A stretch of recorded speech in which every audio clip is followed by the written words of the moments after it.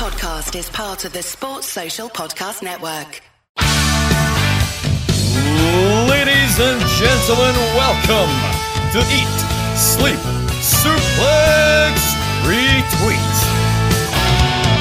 Oh yes, they say the best things come in threes and we're completing it, we're doing it, and it's the final episode in the trilogy that has been the Eat, Sleep, Suplex, Retweet Glow reviews. Are you excited, my panel? Let me hear some noise. Here we go. Yes, here we go. This is the only show that says don't just watch the adverts, win them. Here we go. We can't wait for it. It's going to be fantastic. Don't forget, Joe, and check out our back catalogue. Last week's episode on the NXT Mount Rushmore. Oh, it almost had me throwing things. You know, throwing phones, throwing sharks, just throwing anything I can get my hands on. You know, I was ready to throw them. But go check that. Go check out Central, where apparently I'm now the poster boy for the anti-progress movement. I don't know how it happened, but it did. So go and check that out. Don't forget to check out Saturday Draft Live, an amazing show, especially now I'm first in the draft, and all of the other great content here we have at ESSR. Let them say we're crazy. And this woman is a little bit crazy. She's here. She is ready to go. Stacey Smith, how are you?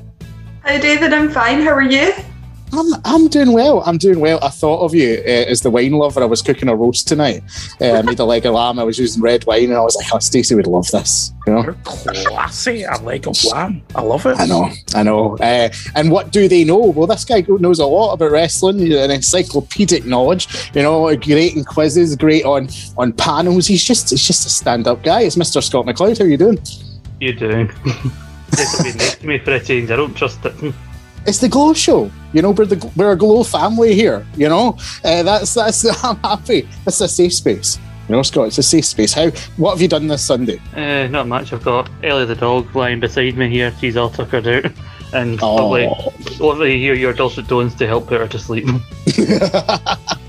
Well, this is what we need. Dogs on the show, you know, wholesome animal content. Put your arms around me, baby. Don't ever let go. That's how I feel about this man. He is a great guy, a wonderful person. It is Mr. Kwakuraji. How are you? What up?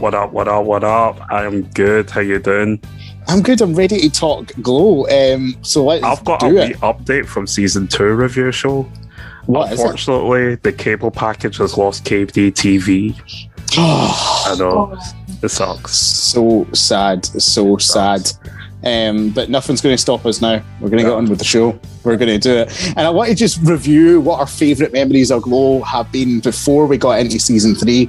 And Scott, I'll start with you. Like, what is the one lasting memory that you had of the previous 2 seasons of Glow coming into this one? Do you have a particular favourite moment from the first 2 seasons of the run? To kind of carry on from what you were referencing at the start there, David, you know, the ending of season 2 with Starship playing in the background, you know, you finish on such a high, you know, they're all down and like the show got cancelled, but then they're going to Vegas and they've got a regular show, so now there's a lot of hope, all these people will pair together, and you know, Ruth's unsure about her future, she's got a man, but then Sam's there, how does he feel about her, you know, all that uncertainty, and I'm not sure I was fully satisfied with certain things of season 3, especially given when I found out I wasn't going to get bored of it afterwards.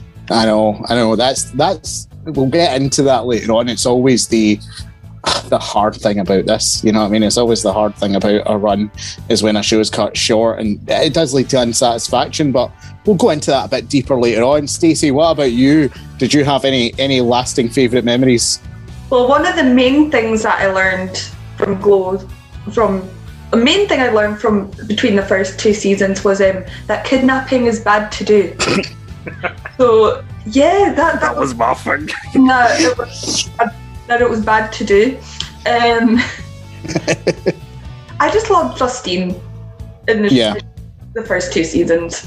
Season 3 as well, but I loved her in the first 2. Justine, a favourite character, and Don't Kidnap is a banger that ESSR is still to cover. Stephen Wilson, you need to get your act in gear, my friend. All right, you need to do something about this. Only a matter of time. We've waited long enough. Quack, David. Quack, Stacey's still in your favourite moment, but do you have another one in your arsenal? I don't kidnap twice over because you shouldn't kidnap is bad. What else is bad? No, nothing else is bad. Just don't kidnap. Also, another lasting is the story of Welfare Queen and her rise to the top and stuff. So that's another thing that would stick with me. She was actually my favourite character as I picked in the last season. So to see her rise to the top and get that crown, boom. Yeah, night after night as well. You know, Welfare Queen just can't stop winning. We will talk about Tomei because she has a place near and dear to my heart as well. That woman, what a woman. But anyway, we're going to get into Glow Season 3. I have to talk about, because we're going to look at it somewhat holistically, because it's hard to break down every 10 episodes like in individual chunks. Scott, that opening scene with the Challenger exploding. Is there a better way to kick off a season? I just think it's like how well it's done, where they don't show. First, they have Debbie and Ruth there, and then the footage of it on the other side of the screen, and then it's just them, and she's going, "Oh, better day." You know, Debbie's got the whole Liberty Bell spell, and then just the slow change in her face, and she's just like, trying to tell Ruth, like, just stop talking. It's so incredible. It's just absolute comedy done right. And I think, Stacey, that was one of the things that set us up with this season, is that a lot of the first 2 seasons were kind of dominated by Ruth and Debbie being at odds with each other. But this was, in a very funny way, this was the first indication of their sort of togetherness for the season, wasn't it? Yeah, as soon as you saw that, you're just like, oh no, it's going to be a good season. It's definitely going to be a good season. As bad as that sounds. But I was hoping that it would start showing their friendship back, because you saw kind of, you know, that way you can see the foundations from it near the end of season 2. I'm glad that they finally carried on with it and went through with the friendship in season 3. Yeah, exactly. I completely agree. And Kwaku, I think it rides the line, that opening scene, because sometimes, you know, real life tragedy, it can be seen as maybe distasteful to sort of poke fun at it, but you know, they were still being really serious about it for the rest of the episode and showing how it sort of affected the characters. So do you think they rode that line pretty well? They did, and it was interesting to kind of see their thoughts on it after it. I mean, it was great TV in my instance. I found it hilarious. Of course, when it's all exploding, it has to be when Zoya's doing a long monologue on how the American engineering is rubbish, and it's like literally right in front of you is that. Also, on that, like, I do like the whole aspect of when a tragedy happens, you've got a big show coming up. You gotta have the mentality sometimes the show must go on. It's difficult and stuff like that, but I liked how they were debating on whether do we stop the show or the show must go on, kind of thing. Yeah, totally. That played out through the first episode. Scott, did you have something to add to that there? I remembered also they come back to it later on, because obviously it's one of the big shows they've got planned later on. They don't know whether or not to cancel it, and Bash just planned a big party afterwards, and then realised that the party is spaced because of the Challenger, and then he's having to run around getting rid of a cake that's got a big model of a spaceship on top of it. And then it's Britannica. I've forgotten her real name. That I do that a lot with this show. Rhonda. I call them by their like wrestling personas. Like, I can't remember the real name. But Rhonda's like, can we not make it in the shape of like a penis or something like that? Oh, it's a good laugh. By the final episodes, that became quite appropriate. Yeah, totally. And I wanted to go through individual character journeys with you here. You know, try and take the story threads, and we'll see where we can go. Talk about the finale at the end, but we want to go in a sort of, we want to go on a journey here, people. You know, we want to take you somewhere fun, and there's no better place to start, I think, than Sheila the She-Wolf. Than Sheila the She-Wolf, because she went through a transformation this season. Kwaku, start with you this time. What were your thoughts on Sheila's story arc throughout season 3? She's always been a reserved character that's kind of just kept herself to herself, and I think this was the season where we kind of see her still reserved but blossoming out, and what a better way than getting rid of that persona and getting rid of that quietness than literally burning it to smithereens in a campfire. I mean, yeah, go out in style and all that stuff. Well, I like the build up to it as well, Stacey, because we got our first hints at it, didn't we, with her and Tomei go to the acting class, and Tomei's like, fuck this guy, you know, I don't know, I don't care what he thinks about my acting, I'm going to do what I want to do. Yeah. And the acting guy tells her, this is going to hold you back. And I think part of us is meant to think, oh, this guy's a douche, you know, what does he know? But you see Sheila thinking about it, like, were you on the side at that point of, yeah, honey, it's time to get rid of the bad wig, or were you like, no, Sheila, stay true to yourself? No, I was very much like, Sheila, you do you. You know, carry on with that. But I think the major turning point for Sheila out of this, like in this whole season, was when they went to the drag show. And when she was speaking to, is it Bob? Yes, it's Bobby Barnes. Yeah, Bobby Barnes.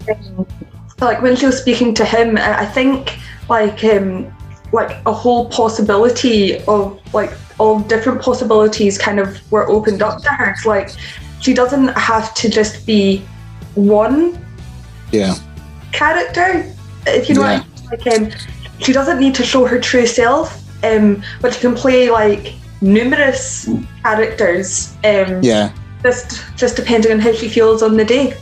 Yeah, and Scott, she had that moment that Kwaku's referred to, that moment at the campfire where she's like, no, she's standing next to Ruth and she takes off the wig and she throws it in and she takes off like the fur and she's like, no, it's going away, it's done, it's finished. And she says it was holding me back. What did you feel about that moment, and how do you feel about the characters' reactions to it? Were you happy that they were all happy for her? Because we want to see Sheila happy here, surely. We're all on Sheila's side, you know? Tell me out here, Scott. What are you thinking? I think they're actually seeing Sheila outside of the costume, because a lot of them, other than like Ruth in that one scene, I think in season 1, where they realised that a lot of like the wig and everything, hadn't really seen her outside that way, as well as many of the people watching it, unless you'd seen the actress in interviews, you'd see what she actually looks like. And so obviously everybody else is reacting the same way the characters are, and you've got Bobby there saying like, oh god, I really hope she doesn't tear that dress up. She comes out as part of that show where they're all switching characters, which I think was the highlight of the series for me. Everybody's switching it around, and I'm sure we'll get to that later on. But yeah, then she finally throws in the fire, and then she can move on, because she finally got her own story this season, where she was kind of there for the people. She was there for Ruth to talk to about her problems, and then kind of thing where she's now overtaking Ruth, where Ruth realizes that, oh god, she'll actually make me a better actress than me. And totally. That like it was maybe the acting coach was right, maybe I did hold back, because then she's got that scene where, and she's been off, she's immediately going off booking in the bit of the show where Ruth's not there, then she just comes out and basically tells her own story, and basically we're all like sucked into it. Yeah, totally. And Stacey, you had something to add there? Yeah, this is carry on with what's already been said. Like, I'm glad that Sheila's happy now. I mean, after her failed date with the goat in the last episode from season 2, she's not me, by the way. Happy now. I was gonna say, when did this happen? When did you not tell by not telling us this? But yeah, I do agree. We want to see Sheila happy, and Scott's referred to it there. But by the way, she did a great Liza Minnelli. I mean, she did a fantastic Liza Minnelli. Quack, Stacey said. Martini glass the entire time during the match. Why has someone not done that? Like, that needs to be like an actual real life gimmick. Surely. But we'll come back to Sheila, I'm sure, later on. Someone else who had a bit of a tough season was Cherry Bang. Right, she had a bit of a tough one. Kwaku, host of a late night talk show here, you know, talking love, sex, and relationships. Yeah, talking love, sex, and relationships. Producer is. I still need to find out who they are. No one knows. No one will ever know. But Cherry has a problem here. She wants a baby, but she sees what it's done to maybe Debbie's body, other people's bodies, other people's career, hopes and dreams as well. And she goes to Keith and she's like, I'm not sure I want this. I don't really want this anymore. What did you think at that moment as an expert in loving relationships? Well, let's not go that far. But in an instance, I mean, when your relationship is based on the science and the logistics into making the baby and stuff, you got to wonder, like, is that really the most ideal situation? And also, if the situation arises like this, where you may have a difference of opinion, and it's so, because, I mean, taking a temperature to see when you're ovulating, I mean, that's a bit, so if that's what you want to do, fair play, if that's what you want to do. However, it was quite clear that wasn't what Cherry Bang wanted to do. She may just want to, pardon the pun, bang. But anyway, nice. But the thing is, though, clearly took a lot of strength in doing what she did. Obviously, she spiraled out of control and also ran up huge debts at the casino as well, which didn't obviously help her situation. However, I did like the scene at the end where her husband comes back dressed as Santa and all that. Sorry if I've done the spoiler. It is what it is. Stacey, I have to ask you, what's your thoughts on Keith? Because, you know, sure, he walks out, but that man's a sweetheart. You know, surely we all love Keith Bang. We're all big fans. Keith is one of the stars of this show, honestly, and I did feel sorry for him in this season, but I'm not siding with him over Cherry, if you know what I mean. I mean, it was a different time in, like, back then. Like, as far as I know, it was very much, you know, that way when you have a kid, the mum is the one that stays at home to look after the kid. So you can kind of see Cherry's point with that. But then when Keith came back at Christmas in his Santa suit and he gave Cherry his Christmas present of saying, "I met a woman to talk about adoption," I was like, Keith, you're just perfect for her. Yeah, it's good. Scott, are you going to jump on the Keith Bang love train, which sounds like a really sexual wrestling gimmick? That's why Keith Lee's been gone so long. He's got to come back as Keith Bang. Yes. Bask in his glory. But one of my regrets on the season 2 review show, I think, is not talking about Keith enough, because, like, a big thing about the show is everybody's relationships. Like, everybody has their own issues when it comes to their love life in the show. Whereas I think the strongest relationship romantically, I think, is up until this point, was Keith and Cherry. And obviously they made references to their past attempts to have kids in previous seasons, and so also that's weighing on their minds as well. Yeah. One of those really difficult situations where it's hard to know who to side with, because you can see where they're both coming from, but also Keith leaving for as long as he did. Boy, wasn't that good, because we then saw Cherry kind of spiral, spend so much time in the casino, and that almost got into a lot of trouble. But one of the things that really hit me in that argument scene when he first leaves is, like, when she says, "I don't want to be stuck at home," and the idea of Keith, like, you can see where Keith's feeling, like, saying stuck rather than, like, you're staying home with the kid because you feel you have to, not because you want to. And that's the thing, that he wants to be with her and start a family with her. And then when time stood still, and the Christmas special, when he came in dressed as Santa, and it hits me, it hits you where you live. Although you know the way shows work is that people come in at random nights, and you got to wonder, one of the people who just popped in for that show thinking, is it usual for one of the cast members to kiss Santa that? Why is the voodoo witch kissing Santa? What is happening? Why is this a thing? One criticism I did have of this season, and it does come in the Cherry storyline, was the gambling addiction. Stacey, it just seemed to come up and then sort of disappear out of nowhere. Like, did you feel a sort of similar way? Yeah, it was a weird one. Like, it just seemed to just start, and then they kind of went nowhere with it. Yeah. And then they brought in the whole mud wrestling part of it, which, it just felt like a bit of a weird part to throw in and then not revisit. Yeah, are we meant to believe she got $5,000 for the mud wrestling fight? Like, because the debt was never mentioned again. No. So do we assume that she got $5,000 for that? Well, I've never been to Vegas, but some real messed up stuff happens down there, so you never know. You never know. Mud wrestling. The 80s, yeah, they threw money about in the 80s. That is you saw the absolutely guys. true. I mean, you saw the guys that were in the crowd there.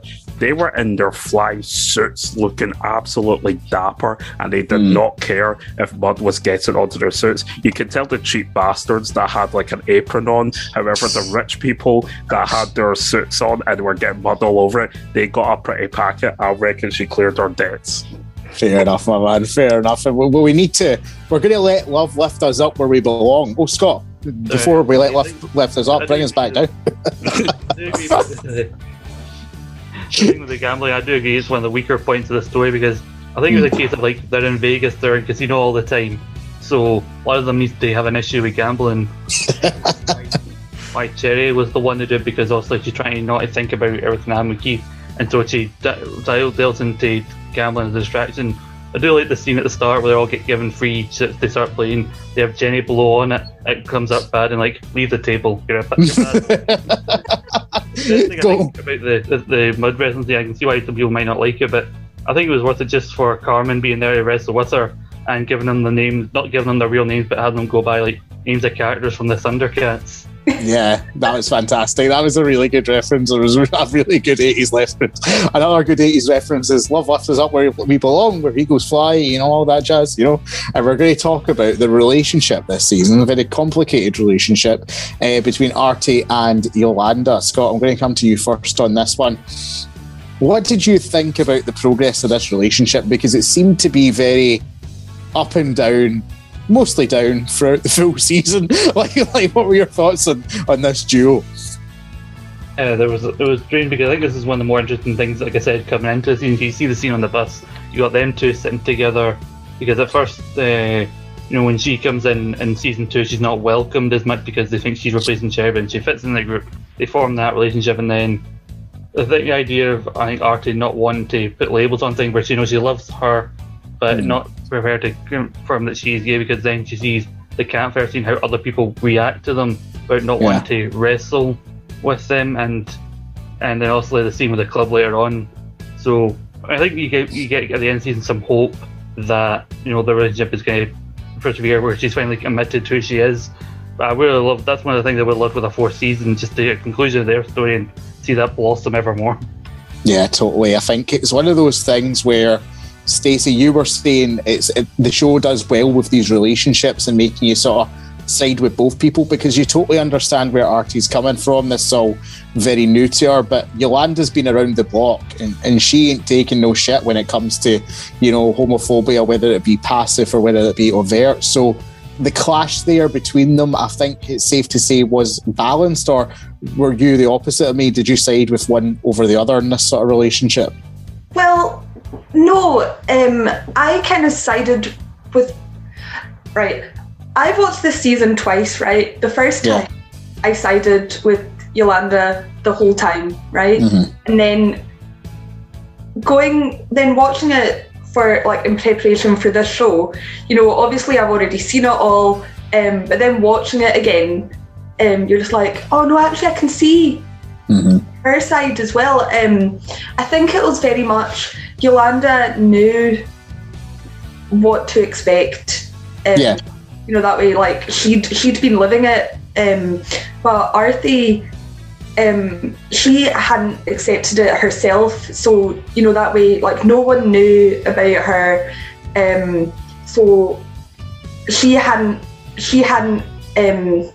experienced any of that discrimination. She'd experienced other types of discrimination, but not homophobia.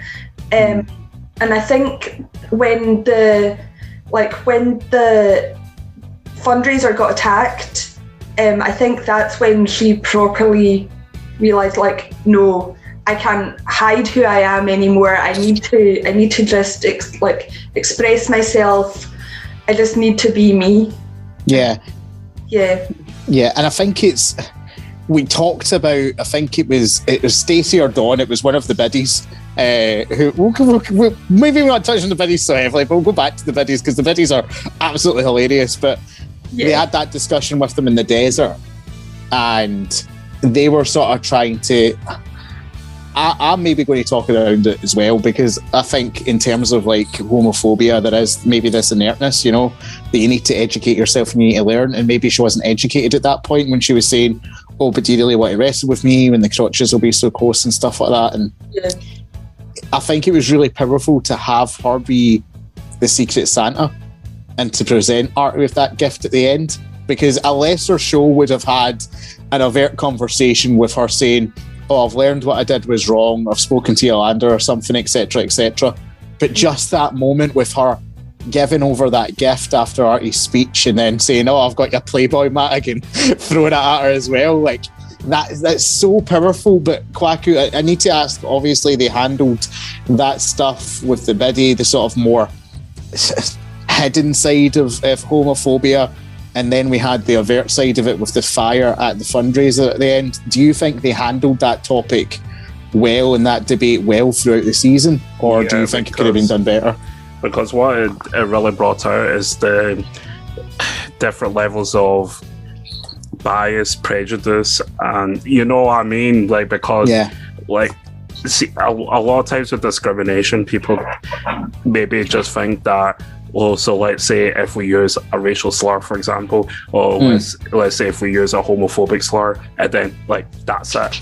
But however, it does come in different levels, whether it's overt, like using the slurs, to absolutely disgusting and horrific to the level of actually wanting to cause harm by setting a club on fire, to the little subtle language that people would use that they can kind of almost put their hands up and say, "Oh no, I didn't say a slur." However, it's still excluding people from doing certain things, and it's just showing that different level of discrimination that could happen.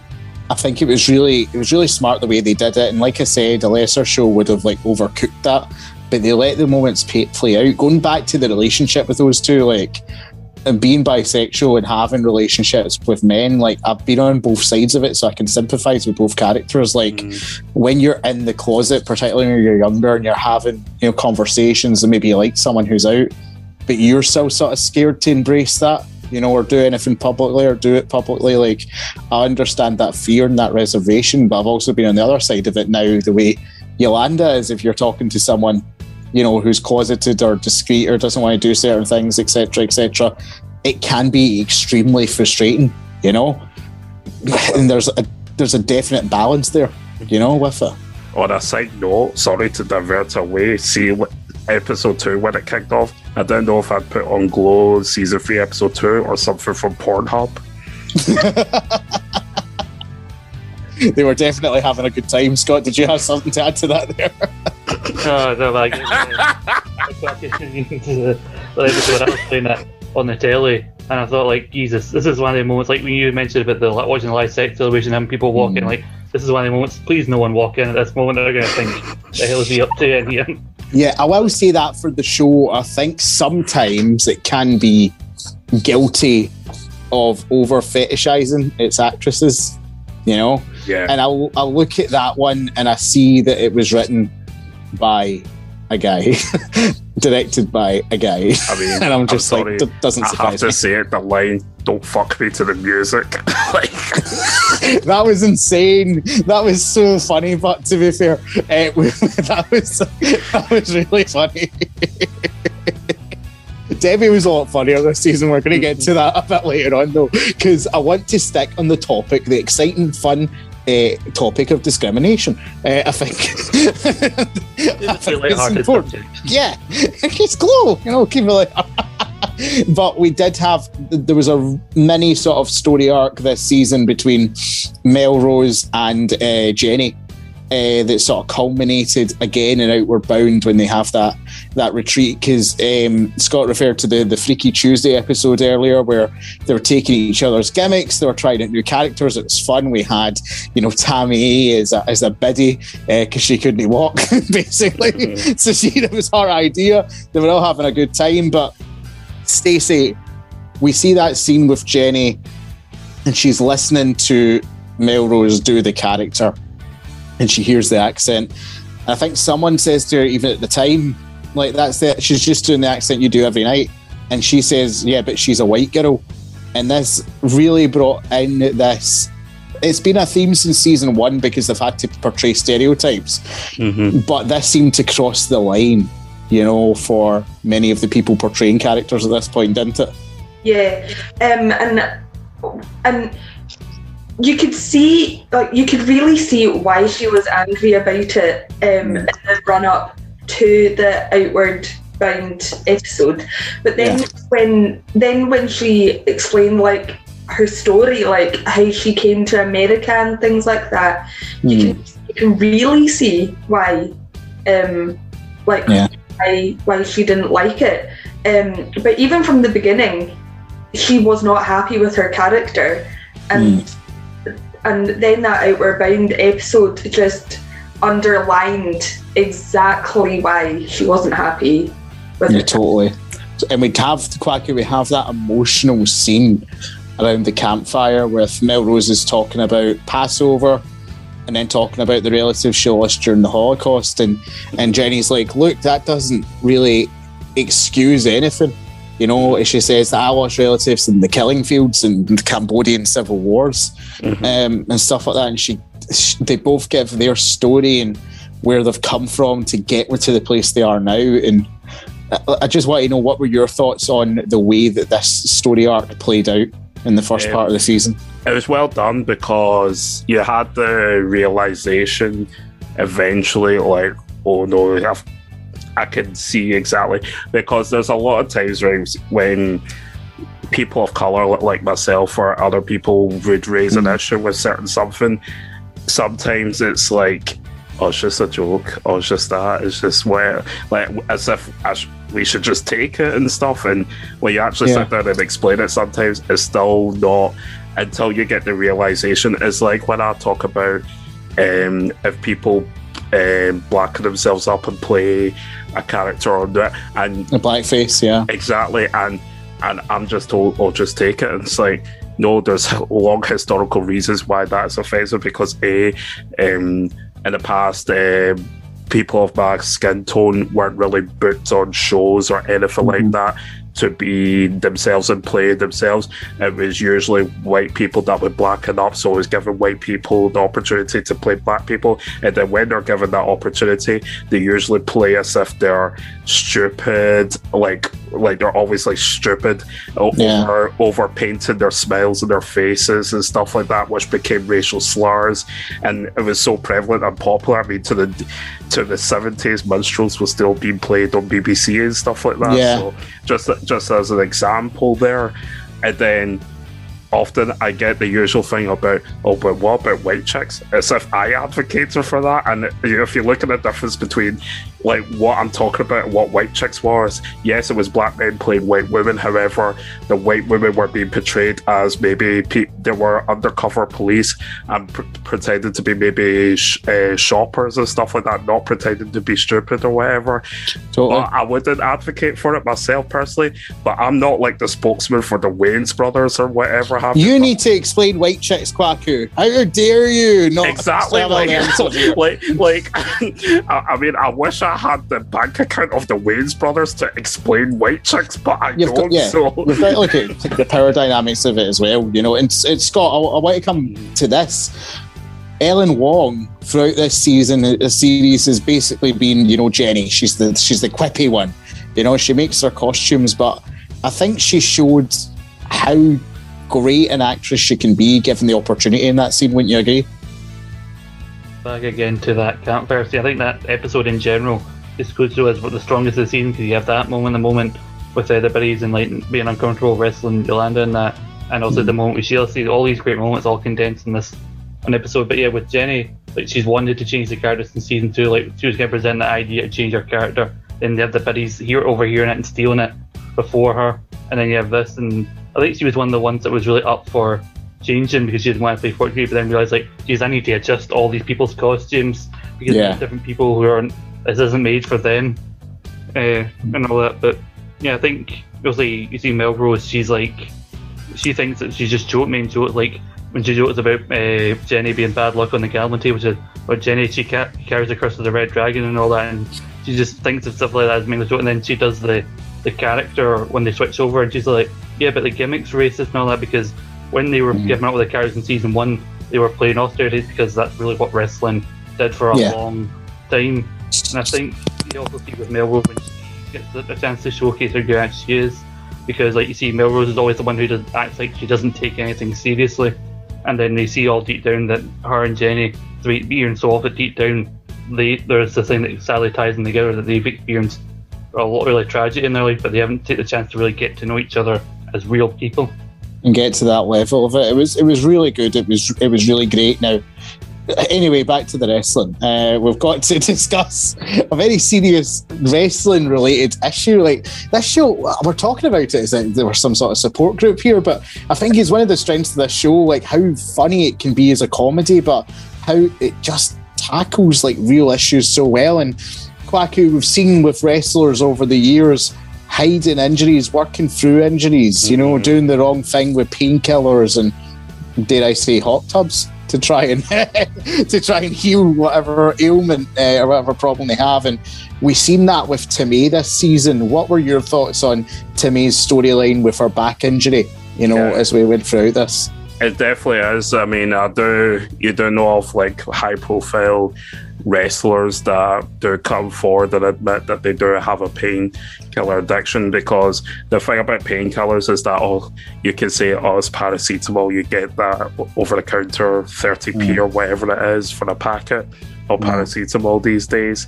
The thing about them is, because the way they work, they don't necessarily target the actual pain you've got.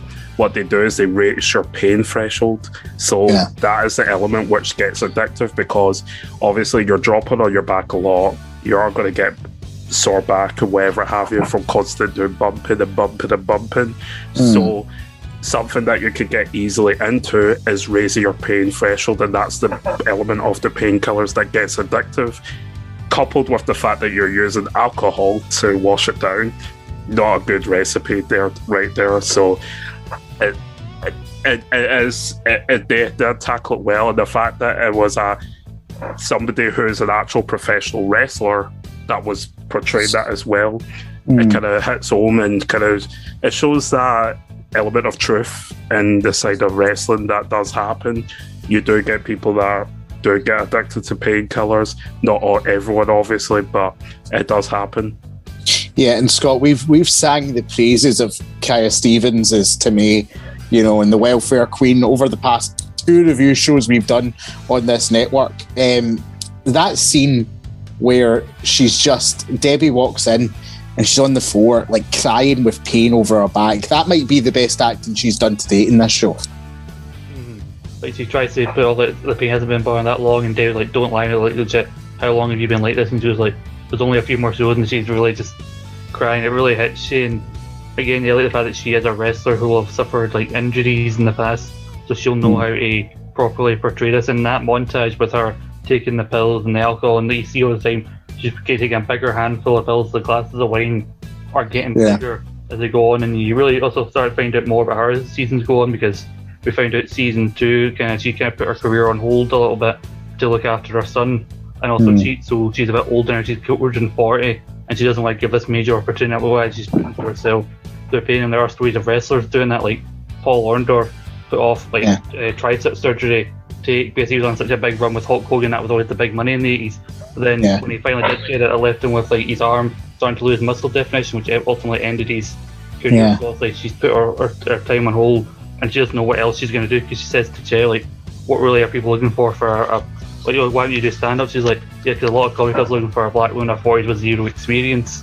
And then you have Carmen coming in as the one who always makes the wrestling references. They're like, oh yeah, I get that. If you're a wrestling fan watching it, we're saying like, why don't you be a manager like Captain Lou Albano or Bobby the Brain Heenan, bringing that aspect of the business into it.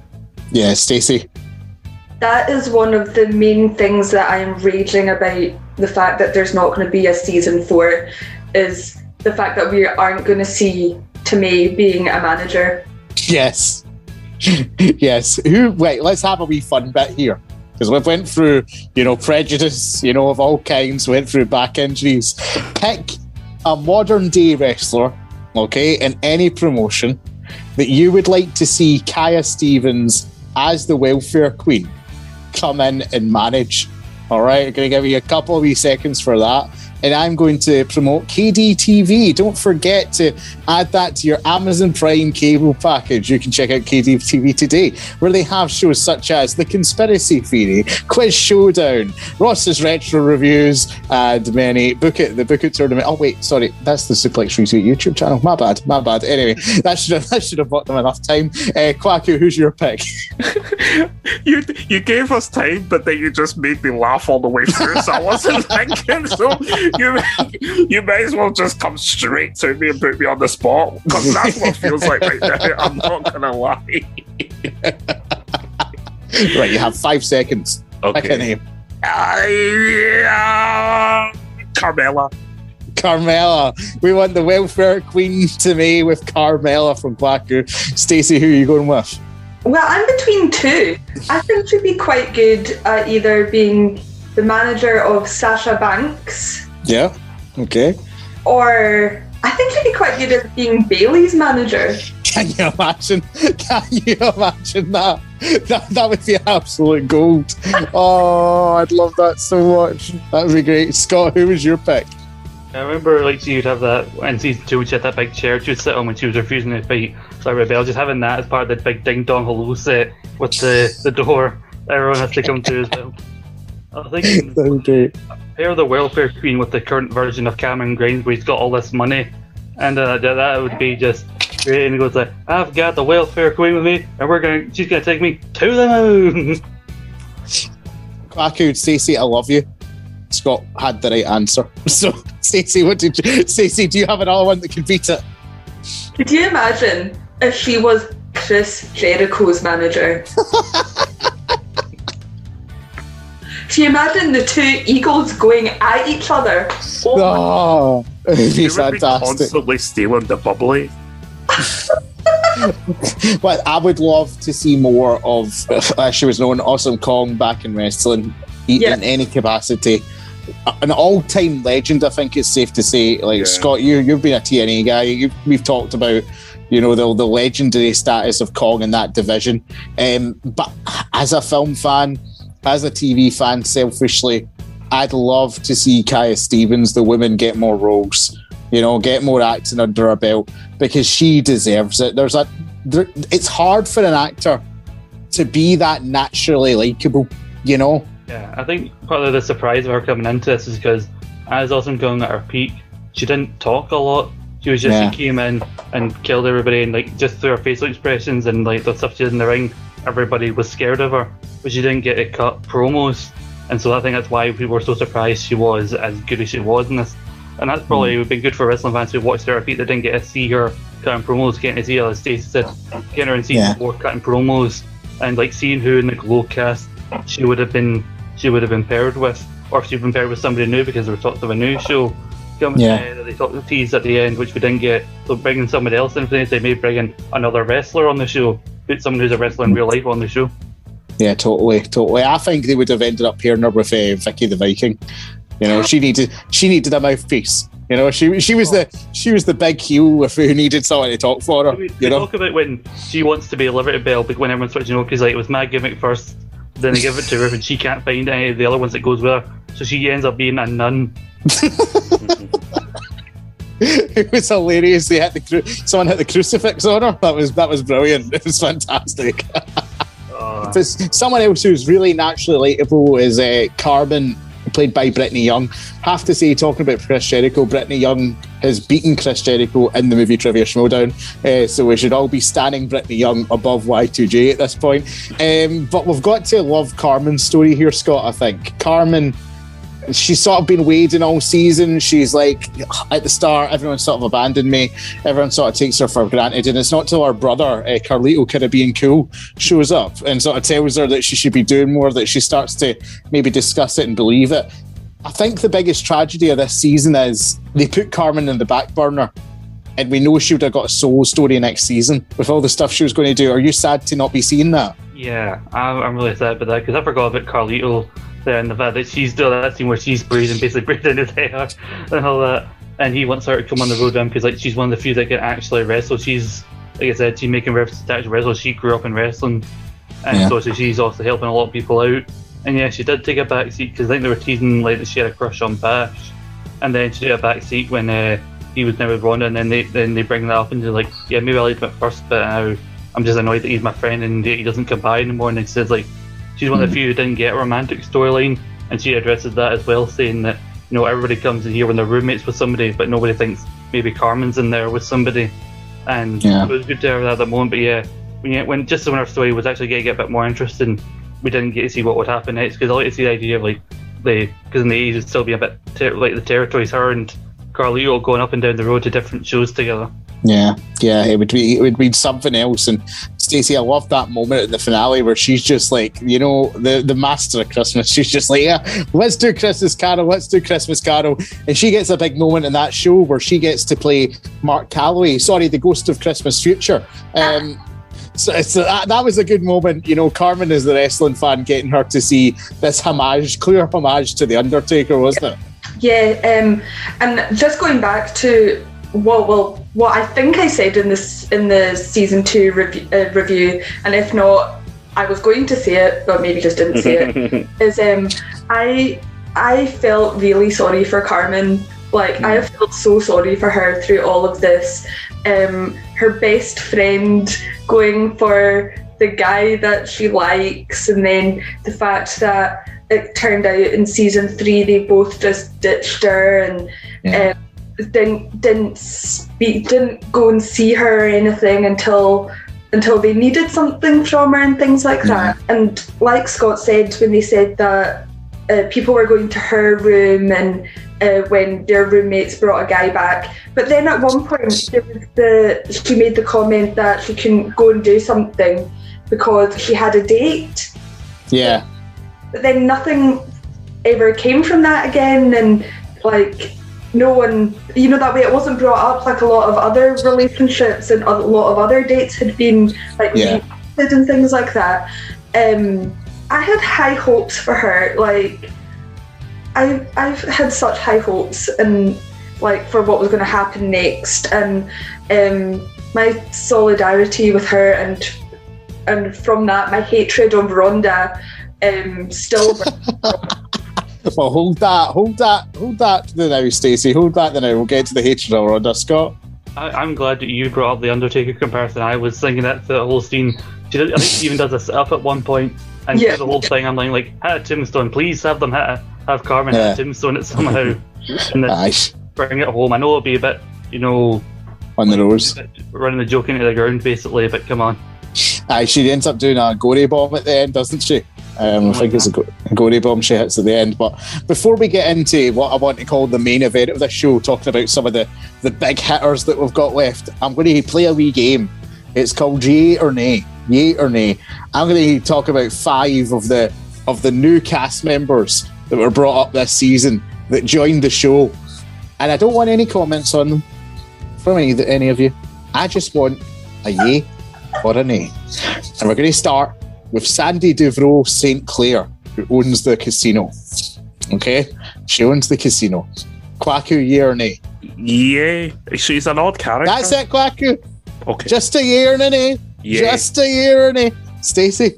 Nay. Scott? Yay. Oh, 2 yeas to 1 nay. Might come back with the Debbie stuff later on. Then we had Denise, who helped to train the showgirls, and she was Cherry's pal. It was at the mud wrestling match. Stacey, yay or nay? Yay. Scott? Yeah, she wasn't around that much, but yay. Quacker? Yay, nay, neutral. Yous are breaking the rules here. Bobby Barnes, Mr. Bobby Barnes, the drag queen. Scott? Yeah. Quacker? Yay. Stacey? Yay times 1 million. Universal love for Mr. Bobby Barnes. Universal love there. We will get back to Bobby, I'm sure, later on. This is going to be an interesting one. Mr. Tex. Stacey? Nay. Scott? I don't feel qualified this one. Ellie, what do you think? Ellie says nay. Ellie the dog says nay. Kwaku? Nope. Nay. Wow. No for Tex. Interesting. And the last one I've got here in my Even list his for horses say nay. Had to throw that in. Very good. Very, very good. Very good. The last one I've got for you is Paul the Gigolo. He's a gigolo, spending lots of dough. Stacey. Say yay. Scott. Yes, I'll say yeah. Quacker. Escalation, yeah. All of them say yay to the man here, Paul. That's from like Bruce Gigolo, American Gigolo 2, where they're in Europe and Norm Macdonald plays a Scottish Gigolo. If you haven't seen that scene, please go and look it up. It is utterly hilarious. It's so funny. He's like, I just want to be a man here.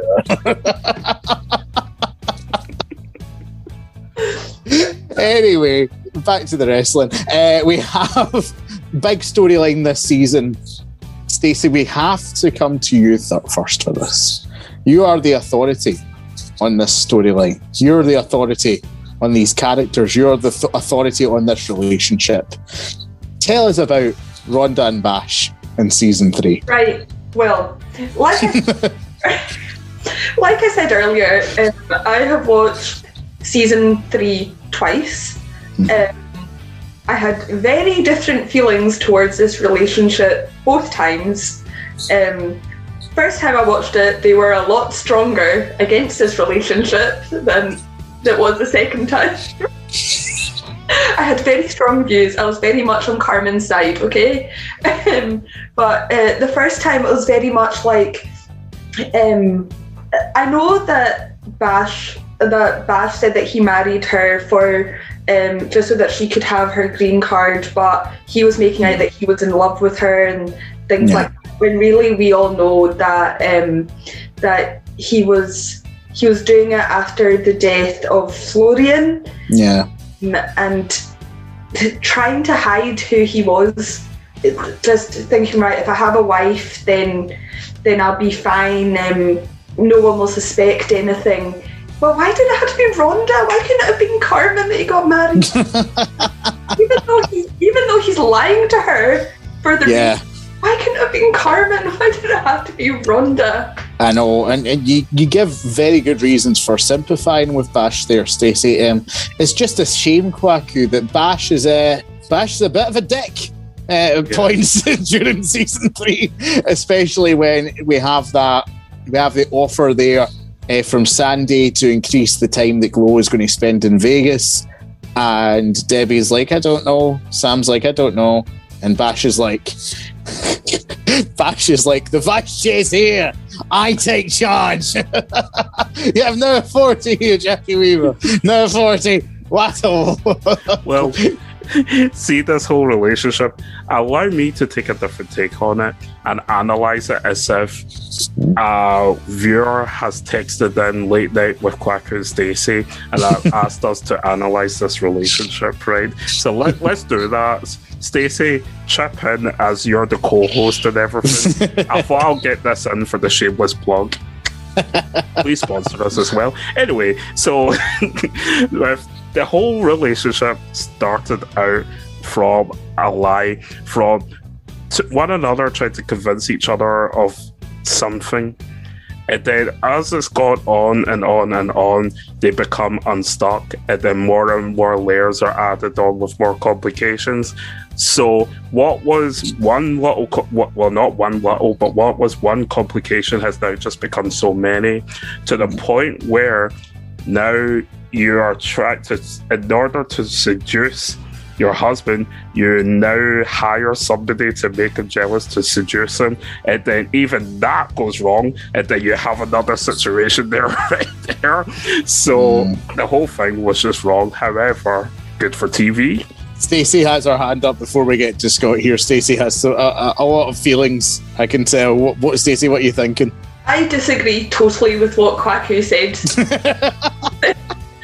Right, going into this wedding, Bash knew why Rhonda needed to get married. Bash knew that Rhonda needed to get married so that she could stay in the country. Rhonda was not lying to him about why they were getting married. Bash was the one that was lying. But he was lying to himself, which I think is the most upsetting part of this whole thing. Even more powerful. However, lying to someone else. However, I do know of situations where people have done this, and more complications do happen and people do get hurt, and which is what I was trying to say. Yeah, well, they do get hurt, but Rhonda wasn't lying going into this. She needed a marriage of convenience to begin with, so that she could stay in the country. Yes, and then it got complicated because she fell in love with him. But but going on how you're saying about how Bash wasn't the nicest after that, I think that he was kind of looking at the way that Sam had been before. You know, that way Sam, he was always very much, it's my way or the highway. Yeah. I think Bash kind of thought, well, if we stay in Las Vegas, then we can keep this, I can keep this lie going, I can keep this story going. You know, that way I can keep who I'm playing going the same way. And then obviously near the end, when it all started to unravel, Debbie was there to help him. So shockingly, it's absolutely shockingly, and it's not like she wanted to be, Scott. It's clear Mummy and Daddy are fighting here in the corner, over this. But we do have to talk. Rhonda does hire Paul the Gigolo. You could say that our fingertips were holding on to the cracks in their foundations when it came to that one. You could say that she said to Bash, "I'd rather sleep with one of your friends, mate, because they're so much fitter." Sorry, had to get a nice Kate Nash reference in there. But Scott, what did you think of that whole scene? Because for me, I was kind of freaked out by it at first when Bash was like, "You want to kiss her?"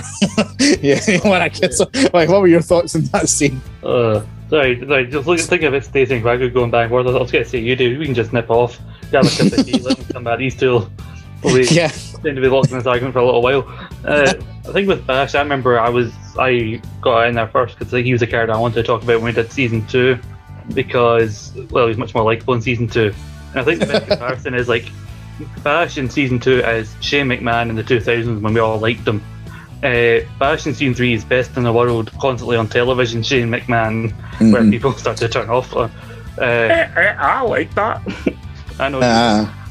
Quacker, we love you for your sometimes different views on wrestling. That was very diplomatic. You just wanted Bash to wander around going, he is the best producer in the world. And, yeah, but you can definitely tell he is lying to himself about the reasons he was with Rhonda. But Rhonda, though, seems like adamant that she actually is in love with Bash, and fell in love with him as their time in Vegas is having, and also them try to continue this thing going with like incorporating the wedding into the show every night, and like even had that scene with Bash's mum coming to Vegas because she's convinced this woman's only there for the money, and then she convinces her that that she actually cares about Bash. But I think the thing with Bash being such a dick is that he's gotten caught up in the lights and having his name up on the marquee because he so wanted to like make a success and prove to his mum that a wrestling show could succeed, and now he's in Vegas every night, and then he gets all this money from his mum after she learns what Rhonda's intentions are and everything. Yeah, as for that scene, I've never felt more uncomfortable on television sometime than that, because you knew eventually it was going to come out somehow what Bash's true feelings about and who he really was. But then that scene, I think he says later on with Debbie convinced her, like, I thought it would be okay but she was there, but it's made it worse. I know I'm getting into it again. And he's like, okay, now he's going to be open to tell Rhonda the truth that now he is. But then he says at the end, I want to have a family. And now they're keeping the lie going. And there's no true admission to her about her and everybody else other than Debbie, who he is. It's very clear that he's a gay man now. But Stacey, what did you think? So I'm just going to put in one more thing.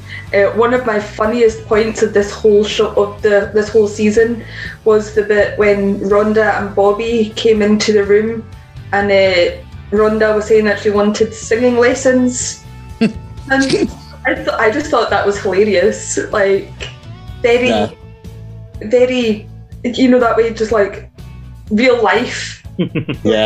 Stuff, which was kind of the turning point when Bash started stopped being his usual nice self and started being more strict, more it's my way or the highway, because he had Bobby had figured him out. Yeah, he was a dick for quite a lot of the season. Sorry, Bash, but I hate to bash, but he was a bit of a dick. Someone who actually, if Bash became, the strongest link in the last round to the weakest link in this, the opposite was true of Debbie. I found myself, for the first time throughout this show's run, actually getting behind Debbie Egan and actually liking Debbie Egan. And Scott, I think it was firstly to do with the fact that the story about her having to leave her son to commute and all that, it was very relatable and it gave her character, reminded us that she is truly a good person who wants to do well for herself, but also her family, Mm-hmm. Yeah, and she's it's been the hardest on her, I think, staying in Vegas the long time that they are, and then that's why she's so at odds with Bash about trying to extend their time in Vegas, because she doesn't want to leave her son for so long, because as soon as she leaves, he's up and he's walking and everything, and also she's having issues with her own appearance, because things like the more better I stay like this, the more work I'm going to get, more money I can make. And it goes back to what Cherry said about her body changing after having a kid, and that where she has that really nice moment with Ruth in the restaurant. You have some tea, and then she sees a video of her son and goes and makes herself sick. Yeah. Really hard to watch. And then also they kind of play for laughs the idea she's constantly going sleeping with all these guys in the hotel, and they say she has a chair, Joy goes downstairs I can't, I'll sleep with two of the dealers, the valet, this guy, and oh crap, I left a juggler in my room. That was my favourite moment of the season. I love that so much. No, he'll leave when he gets hungry. I love that so much. But I loved how it wasn't they didn't slut shame Debbie. That to me wasn't a part of her downfall. It wasn't Debbie's spiraling out of control, how much sex she's having. It was look at the Don Debbie Egan is having sex with all these younger guys. Absolutely very powerful. Living her best life. She's just doesn't. It's when the camera is so perfect when she goes, she's checking up on Cherry, how are you, etc., etc. And she's do you want to come in? And it's and then the camera just turned and she's let yourself in. I'll be up and I'll be It was so good. It was amazing. And Kwaku, another funny moments were galore when she brings, she ends up bringing the baby to Vegas, and the baby escapes down the elevator down into the casino floor. What did you think of Debbie's baby arc? And she's trying to make it work as a mum in Vegas. What did you think of that? Working outside the hotel room is the only place where she could work, and obviously, it's a big hotel, baby. She misses the baby's first steps, which you can tell really eats at her. When she's on the phone call, hearing that the baby is there walking, and then you actually see now the baby not only can walk, but can actually run away. And the baby must be some form of Cupid or really good wingman, because it was a baby running away that ran Debbie into her future date. Yes, indeed, and good transition there, Stacey. You gave a nay to Tex, and Tex showed up with Debbie throughout the season. First on the plane, for a commuting flight to go and visit said baby, whose name I'm forgetting. I'm just going to refer to her as the baby, because it's much easier. But Randy. Yes, Randy. That's the one. That's the one. And then we also had him back in, as Quacker said, in the casino floor in the beginning of the relationship there. What did you think of the Tex Debbie relationship then in more depth? Well, I was happy for her, at the beginning. I liked their relationships to begin with. He was showering her with gifts and things like that. But he was making her feel good about herself as well. And for the first time, in the whole series, series is 1, 2, and 3, it was good to really see her happy, in all aspects of her life. But then after, it was when they were talking in the room, and Debbie gave him her opinion, and he was just oh, if you're my girlfriend or my future wife, if that's the way that this is going, I don't want them to be worrying about this. And it could have been seen as a flyaway comment, but it could have been seen as well if you carry on this way, then you will not be my future wife. Yeah, and that's what I liked about this show, because Tex was portrayed for the most part as actually quite accepting. Like, we get the bit where he finds out that Debbie's producing Bobby's fundraiser, and she doesn't say to him, because I'm not sure if you'd approve, and he says the story about his nephew who died, or we're led to believe died of AIDS, and we get that emotional moment. But I do think it speaks to, we've talked about this show in the time periods it's based, it speaks to the sexism of the time, it speaks to the sort of traditional views of the time, but also just shows, Kwaku, I think, that Debbie and Tex were never going to be fully compatible, because Debbie Egan, for better or for worse, as we've seen, is a woman who's going to do whatever the fuck she wants, Well, my first thought when they kind of started talking about dates, I just thought, wow, you're punching, son. But after that, my other thoughts were, I don't want to do the stereotype, but however, the stereotype did play out in the fact that Tex is a very old school ranch guy that is very much the guys doing all the work, and all the ladies, they just sit at this, you know what I mean? Yeah, I get what you mean. Yeah, exactly. But it was quite a bit refreshing when we saw Debbie and with his workmates talking and stuff like that. However, the chauvinistic side of him did come out with that scene that Stacey was highlighting, and that's why I got the day from him. I gave him the day on that front. Plus, it kind of rhymed with what a horse is. So, I like to think it was kind of funny, but well, here we go. The actor who plays Tex I like, though. Toby Hussey was in, if anyone's seen the new Halloween reboot that came out 2018, he's the dad in that, and he's hilarious. I find him really funny in that. He dies, obviously, because it's a fucking slasher movie and he's not the main character. So, Stacey, the rules of the genre, dictate that was always going to happen. So don't blame me, blame slasher films. But we do get, Scott, this bit at the end of the season. In the last episode, it plays out. Debbie's like, this guy thinks I can't do business. I'm going to steal his deal. And then it's revealed that Bash is going to buy a television network. He's going to appoint Debbie as the president of the television network. And we get this moment, Scott, and it brings us back full circle to the relationship that started this show between Debbie and Ruth. And Debbie offers Ruth the opportunity to come and direct the new wrestling show on that television network. And Ruth refuses. Were you Team Debbie at that point, or were you Team Ruth? Choose your side. Talking about Tex, I think with the motivation, obviously him saying the things he said to Debbie, which were motivation to do this very Vince McMahon business deal of sneaking in underneath him and taking him out with all this money. And I think even when they're discussing the terms of the deal, there's a Ted Turner reference in there somewhere. Nice. Would you forget that Ted Turner was an actual business guy before he got involved with wrestling and stuff like that? But the reason I gave Tex a day is more so his portrayal, because he goes from, the show makes him this guy who can give Debbie all this stuff, and he's actually quite nice, and he was talking about her son with her, and I did like the bit in the restaurant. He goes, my name's not actually Tex, right?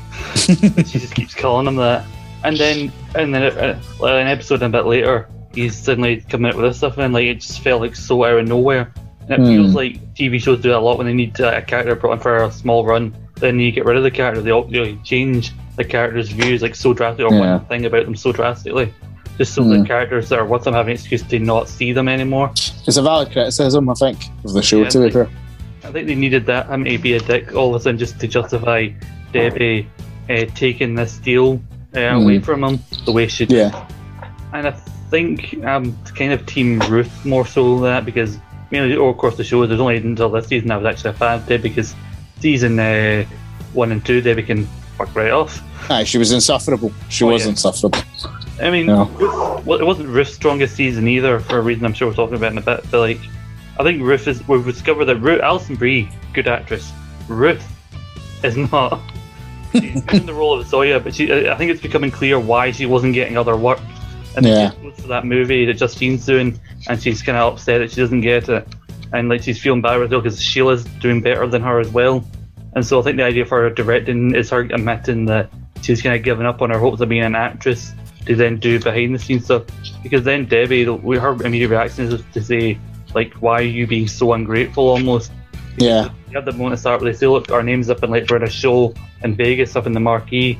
But then she's like, yeah, but you've already had that success before me. Because, like, when they get lost in the desert, she's like, you know, the headline would be soap opera actress and mysterious woman found in the desert.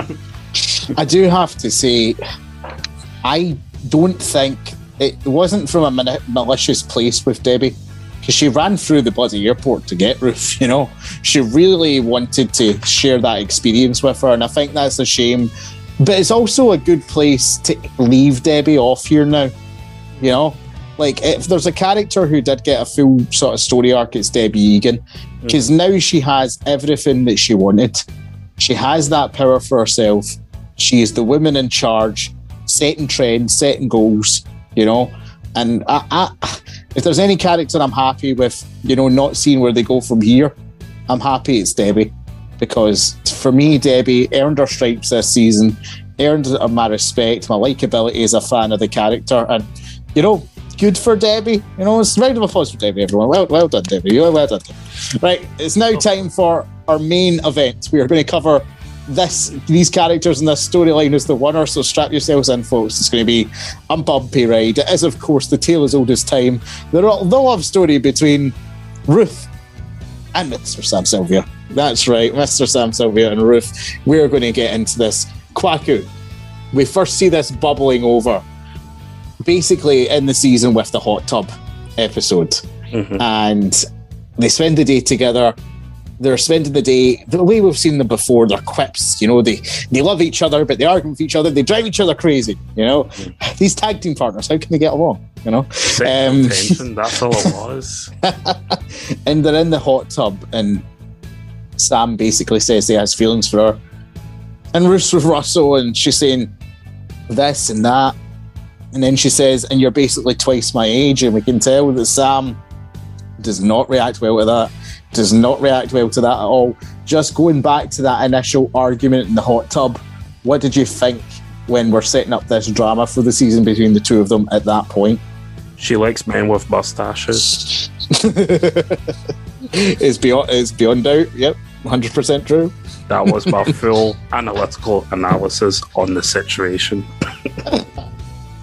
Obviously, I mean, you could tell that there was going to be more twists and turns to it, and they always, like, you always knew that from previous seasons, is that Sam always was riding on Ruth the most. Like, he would ride on everyone, but would really ride on Ruth. Always a sign of affection, because there's that kind of thing of, like, when you fancy someone, you don't want them to know, to throw them off the scent. You be an absolute CUNT. That's sometimes what some people do in this situation. So it was obvious from season 2 that was always going to brew. The hot tub kind of took the turn on it when Sam admitted it, and then you could tell Ruth had that kind of thing of, I'm with Russell kind of thing. This came from Westfield, the situation. However, you knew she gets at the hot tub, you know, she assesses her situation with Russell at the moment, sees what's going on. Maybe a little bit of bubbly will take over, and then she'll be after Sam soon. Watch this space. And it did happen. Yeah, nice prediction from Quacky, with the benefit of hindsight, to be fair. But we get this, and Stacey, she's wrestling with these feelings, pardon the pun, you know, trying to work out how she feels, and then she has the conversation with sort of Debbie in the desert, and she's like, right, okay, I'm going to do it. She runs back to find that Sam's checked out the hotel room. He's gone, no longer there. What did you feel at that moment? Well, I know I keep going back to the season 2 review, but in the season 2 review, I remember saying that I was very much rooting for Sam and Ruth to get together after the dance scene. This time, it was just like, it was such a shame. Like, it took so long for Ruth to finally admit her feelings for him. Yeah. And she was just the split second too late. But why didn't she phone him? I mean, I know that she's Midwestern and she's taught to respect people's privacy, but pick up a telephone, woman, honestly. Yeah. But then But then, as well, she tells him, and then she just leaves him, and it's just like, oh, Ruth, what are you doing? Like, what? Yeah. Are you doing?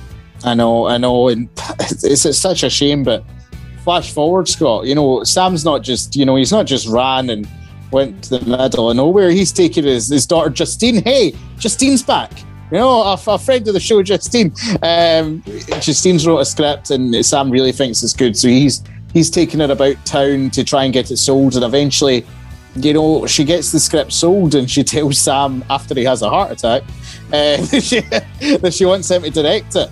And that was a really high point in the season. I thought a really good episode there between father and daughter, and really sort of solidified where Sam's direction was going to go after starting the season with relatively little to do. So him overseeing the show, he's having a go at the people for the production guys are being basically shit at their job. He's written a script that he has Sheila read over with him, and it's basically one of the hints you get about a character who he doesn't know it's his daughter. Also, it's about him and Justine, but then he realised that Justine is way more talented than he is, so he gets behind, or he even tells her as much as you've got way more talent than I'll ever have. And it was just so frustrating. He didn't fully admit to Ruth or her that he had the heart attack, because he has the heart attack. He just tells her, you just go celebrate on your own, and then while he tells somebody to help phone him out, then comes the next morning, doesn't tell her where he was, and then he does the whole adoption thing, just so you my active kid, when I finally pass away, which might be sooner than we think. So, which isn't a full admission, and I don't think he even tells Ruth about the heart attack, and which is so frustrating about Sam. Sorry, Scott, but see on that, right? If you tell someone you love them, and then one of the first things they say is, "You're twice my age," are you really going to tell them you just had a heart attack? That happened before the heart attack, though. I know, but it's sort of set up this. I think, like you're saying, that sort of, what's it called? Insecurity. And Sam about his age, insecurity. Stacey? It just shows the difference between Ruth and Debbie, though, because for Ruth, Sam being almost double her age was a big problem, but for Debbie and Tex, Debbie was 8 years older than Tex's oldest kid. Yeah. She was only 8 years older than him, but she didn't find a problem with it, so that just shows a total difference in opinion between Debbie rides the spectrum. She was sleeping with men much younger than her, and she's dating men much older than her, and that's the Debbie Egan we all know and love. That's the Debbie Egan we all know and love. But we're getting here, Scott. We get to that. There was a lovely sequence at the start of the 8th episode where it was 50th show in Vegas, and we see the time lapse footage, and eventually we reach the 200th show. Were you just wanting to you share the opinion of me that you just wanted to give Ruth a shake at this point, kind of, because we've seen how she was with Russell. It's very clear that relationship with Russell is not going to work out, with the argument they had early in the season about the camera and her obsession with Sam. And then he's like, I'm going to Spain. I'm going to Seville. And she sort of just says nothing. Were you just a bit frustrated with her at this point? I was just thinking, Jesus, woman, how long did it take to take off that makeup? It's only taking you to take your makeup off another 100 or so shows that went by. Jesus, time is ticking in Vegas here. Yeah. It was some very clever camera work on that one, though. I did like it. It was good. It was good. There was one of those ones I was watching the effects. I'm like, how did they do it? How did they get that done? No, because it couldn't work out. You just gave up. Yeah, but Scott, were you frustrated with Ruth's attitude towards a relationship with Russell? Yeah, because obviously, again, the long distance thing, he only comes across every so often, but also he thinks that she's going to be done soon, and he's trying to make long-term plans for when she's done in Vegas, and then she's just kind of blowing him off because she doesn't really know how she feels or doesn't want to commit to anything. And then, part of me really wanted to hate the idea of Sam and Ruth being together because, again, how they were against each other at season 1 and only for them to get together later on, it's such a trope with television and films and all that. I kind of wanted to not like it, but then again, they're so good together. The actors are really good, together with their chemistry and that, so I kind of liked it. But then again, when she goes home, again, there's no real resolution because she leaves and storms off on Sam, kind of petty in her way because he makes sure to tell you didn't get the part in the film, when I look at their big because I don't want you to think that's what this is kind of about. And then she just kind of like goes mental on them and that, and then we don't really get them resolved. I agree. I actually, what coming to you, Stacey, on this one, because this was the next big thing. Obviously, Justine's movie's up and running. Sam's going to direct it, and he's insistent, let's bring Ruth in for an audition. Ruth will be great for this part. And Justine's like, do you really believe Ruth is a woman with a past? You know, like, do you really, this rough and tumble girl? And I agree with Scott. I was annoyed at Ruth in this moment because not only is she ditched Sheila, you know, and not showing up for their performance. There was no resolution with that. Sheila did not confront Ruth at all after that. Sheila was not angry enough. Either. She was not angry enough. But also what Scott's saying there, she was very immature, petty in her attitude towards Sam telling her that news, I thought. Like, would you agree, or do you have a different take on that? Oh, I totally agree. I think that she thought that she was guaranteed it because she knows how Sam feels about her. And then the fact that he didn't get what she wanted then was just like, well, this can't work. But you know, that way, like, not in so many words. Well, she didn't say any words to him, like, stop talking to him. But then that goes as well to the offer that Debbie gave as well. It's just like, look, you can be the director and things like that. Yeah. And so just like, if you're going to be an actress, you would have made it by now. Doesn't mean that she couldn't act in Glow, because Sam was acting in Glow. So, you know, that way it's just like, but because it's not Ruth's way, then it's the highway, even though Debbie was giving her the opportunity to be set up for life. Yeah. And I think she's becoming more and more immature as the season goes on. And there is Kwaku, obviously she ends the season playing, you know, Scrooge, Zoya Scrooge, whatever version of Scrooge that is. And really good for Ruth. Gets the opportunity center stage there. I like how it's an American holiday when it's literally, even Russia's a predominantly Christian country and does celebrate Christmas. Exactly, you know. But then she ends the season with that Debbie thing. We don't know if she's going to go off to Sam or not. I think Ruth, it was alluded to, didn't exactly shower herself with glory this season, did she? No. It's amazing how things flip, because you know from season 2, I really didn't like Debbie. Despite the fact that she got cheated on and stuff, I really did not like Debbie. No, it's just a constant comments and bringing it up and stuff. It's like, either move on or just stop. Either way. But yeah, Ruth didn't really cover herself in glory. I think this was the season where she had like her confusions and the fact that she doesn't realise the opportunities that she has in front of her. She's still chasing that itch, that dream.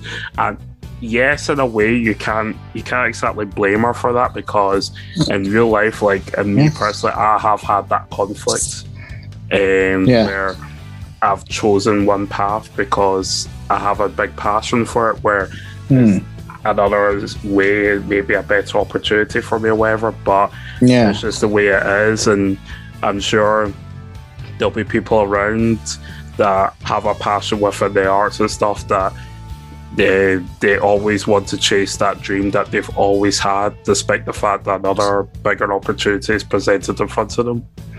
Because it's hard to shake that itch off. It's tough. Yeah. Poignant, Kwaku. Poignant, I say. Before we wrap this up, guys, we're going to get into final thoughts in a minute. I want you to try and think of what was your funniest moment of the season. What was your funniest moment of the season? Your favourite funny thing that happened this season? I think I'm going to go with mine first, and it was just anything the biddies did. Yeah. At any time the biddies were on screen doing their react and they do like that, hey, like at the end, I just thought they were gold. They have been since season 1. Throughout the run of this show, those two characters will always hold a place near and dear to my heart. Scott, did you have a funny moment you wanted to bring up? I think just the whole thing of them switching characters, because Tammy's like back is so bad, she wants to play a biddy, cover it up, even then she can't hide it for long. and her coming down, how seamlessly she actually fit into playing the Biddy, and then also how weirdly how much better Debbie was as Zoya, weirdly. Yeah. The baddie, given how much she's basically the baddie for the first two scenes. But like, I think I like the idea of her and Bruce switching over, because like we've done this so many times that us switching like roles will know the other one's stuff already, so they wouldn't like look any different. Yeah, I love that. Stacey, what about you? Well, I got two. I've already mentioned one. It was the Rhonda getting singing lessons one. Yeah, like so that one, and the other one was Melrose's first encounter with Paul, and the confusion there. That was so funny. That was brilliant, and you could tell where that was going was the funny thing, even before Melrose could, and that was the best bit, like thinking, what's her reaction going to be here? I love it so much. Quacker, what about you? Apart from the switching characters and stuff, I know it came from a story of a serious nature, however, Bash putting his foot in it when he's trying to get, in inverted commas, the maintenance man fired from the casino, and they're like, he's not a maintenance man, he's a gigolo, and it's just that face off. Yeah, that was good. I like that. So, runner-up award has to go to Cherry and Debbie getting high in the hotel room, as we've brought up as well. That was just a great scene. That, like Scott mentioned, like her listing off the men that she's like lifting out. I was just like, oh, that's brilliant. But you know, times change, and so must we. All good things come to an end, and unfortunately, that is the case with Glow. Netflix has cancelled the show, basically. I understand why they've did it. It was the case that with COVID, they couldn't film a show that depended on, you know, so much wrestling, so much up in contracts, like, and like, don't fucking cancel it. And they basically said, look, the way it was going to work, we wouldn't be able to air the fourth season till 2022, which would be a 3-year gap between seasons. You agree with it or not? I understand, you know, their reasoning for it. However, would I love to see a 4 seasons ago to wrap the story up? You bet I would, because these actors, these ladies, this show has been an absolute breath of fresh air throughout its run. So what I would like to give each of you the opportunity to do is to pay your respects to Glow, to say goodbye to Glow, and to sum up why you loved watching Glow and coming on this podcast and reviewing it. For the last 3 years we've done that. Quacky, I'll start with you for your goodbye to Glow. Netflix, right now, you're being absolute bees. I'm not going to say the word. However, right now, I feel like you are kidnapping our hopes and dreams. And we all know what you shouldn't do. Don't kidnap. Shame on you, Netflix. Shame on you. Fair enough. Stacey, your goodbye to Glow. There's so many unanswered questions. I mean, like, everything that we brought up, things that could have happened in the next season. But then following on from the wrestling show from season 2, what happened when Olga's foot operation, when it was actually Zoya and who I'm guessing is her other sister doing the operation? What happened? Yeah. It said it was continued, and it's not being continued. And we need to know what's happening. We need to know. We need to know. Boat travel is in Russia as well. Scott, your goodbye to Glow. I agree. Like, it's sad that we're not going to get. I know Mark Maron came out and said that he would like rather they did like a 2-hour movie to wrap it up, which season 4 was actually maybe the last season. They know where it's going. They could have easily have done. I mean, we were meant to get Taya Valkyrie as a cameo in season 4. Like, she sent a tweet out of herself on set in the cool gear and everything. Like, the idea of like the actual wrestlers from outside they could have gotten in to help fill out this new like TV show. It wasn't just going to stick to the main characters. But I think it's been a long time since actual wrestling with tape was portrayed in the mainstream show as well as this. You know, I mean, the one thing you got to this is like the film The Wrestler, but that's depressing as hell. This had some sad moments, as we talked a lot about. You know, we talked about our topic of discrimination, but we had that genuine human characters, people we invested in. Throughout this, we had that genuinely funny moments and shows we actually really enjoyed talking about. I think it's one of the things that you can appeal to fans and non-wrestling fans alike, and it's just a shame they didn't get an opportunity to see it through to the end.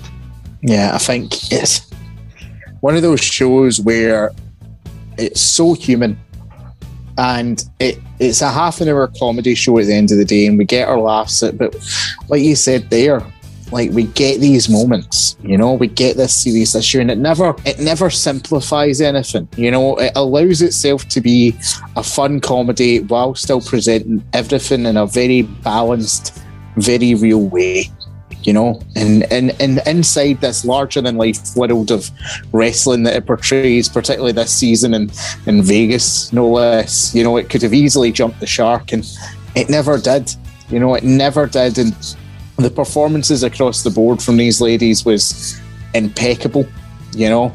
I think we'll always have the memories of what they did, and we'll look forward to seeing where they pop up when their careers progress from here on in. We'll say, look back fondly, raise a glass and say, thanks for the good times, you know. And that's what we'll say to my panel here today. Kwaku, thank you for coming on today, talking about Glow and saying a fond farewell to a show we've loved. It's been a pleasure, never a chore. Yeah, Stacey, it was emotional, but you know, you'll need to find new ways to channel your hate for Ronda now. I'll try and find a way. Yeah. For having me on the show. And Scott, it's unfortunately time to say goodbye, but hopefully see some of these actresses down the road in something else. To go with Quacky's logic, you know, your most heart is somebody you're secretly in love with. That must mean that David Campbell is in love with the majority of the listeners' league on Saturday Draft Live. He loves you all deeply. He just can't admit it, and for another couple of years. Not true. Not true. Most definitely not true. Fuck the listeners' league. But anyway, thank you very much for listening to our wonderful show on Glow. Thank you for joining us on this amazing, awesome ride across reviewing all 3 seasons here at ESSR. It's one of the things I've had the most fun doing. I'm sure my panel feel the same, but go and check out the rest of the shows in the main feed. Go and check out Central when it drops this Thursday. Go and check out Saturday Draft Live when it comes out Saturday. Everything on our YouTube channel, all the extra content we have for you is absolutely fantastic. And guys, until then, I'll say goodbye from me and from my panel. Bye.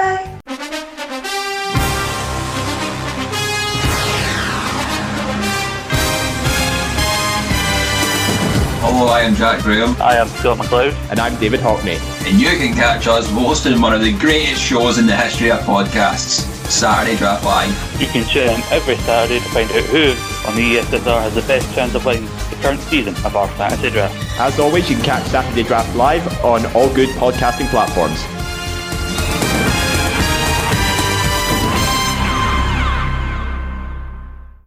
Sports Social Podcast Network.